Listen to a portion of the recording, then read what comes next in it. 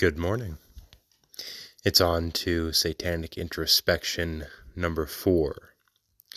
And this will be a very short addition to the recitation, but I thought that there was an amazing transition point that I just had to fit in there. Hope you enjoy it.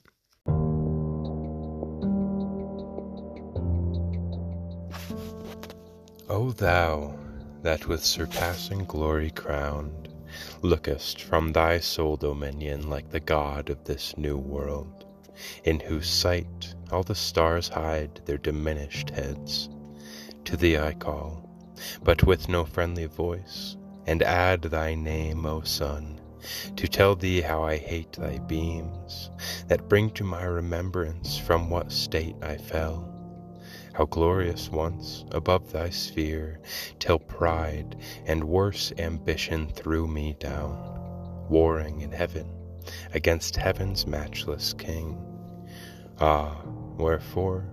He deserved no such return from me, whom he created who I was in that right eminence, and with his good upbraided none. Nor was his service hard. What could be less than to afford him praise, the easiest recompense, and give him thanks?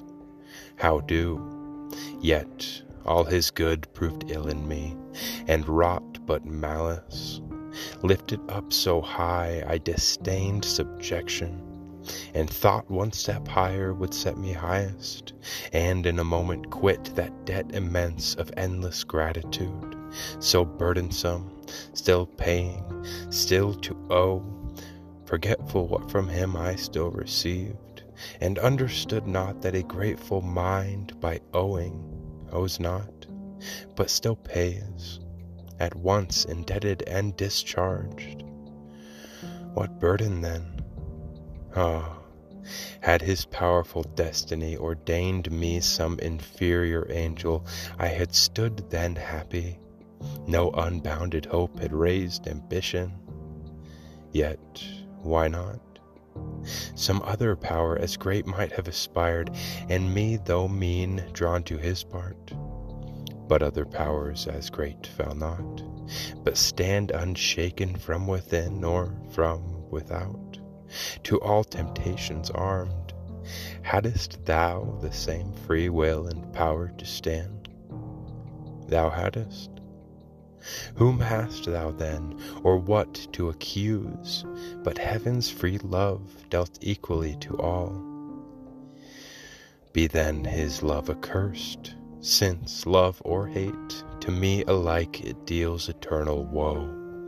Nay, cursed be thou, since against his thy will choose freely what it now so justly rues. Me miserable, which way shall I fly, infinite wrath and infinite despair? Which way I fly is hell, myself am hell, and in the lowest deep, a lower deep still threatening to devour me opens wide, to which the hell I suffer seems a heaven. Oh then, at last relent. Is there no place left for repentance? None for pardon left? None left but by submission, and that word disdain forbids me, and the dread of shame among the spirits beneath, whom I seduced with other promises and other vaunts than to submit, boasting I could subdue the omnipotent. Ay me, they little know how dearly I abide that boast so vain, under what torments inwardly I groan, while they adore me on the throne of hell, with diadem and scepter high advanced. The lower still I fall, only supreme in misery.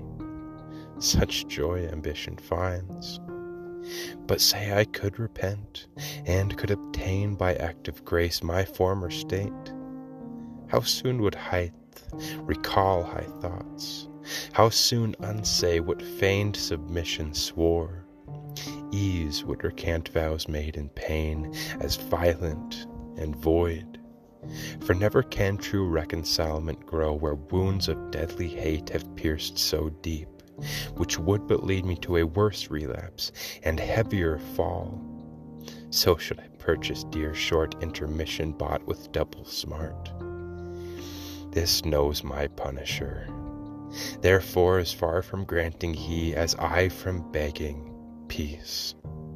All hope excluded thus, behold, instead of us, outcast, exiled, his new delight, mankind created, and for him this world.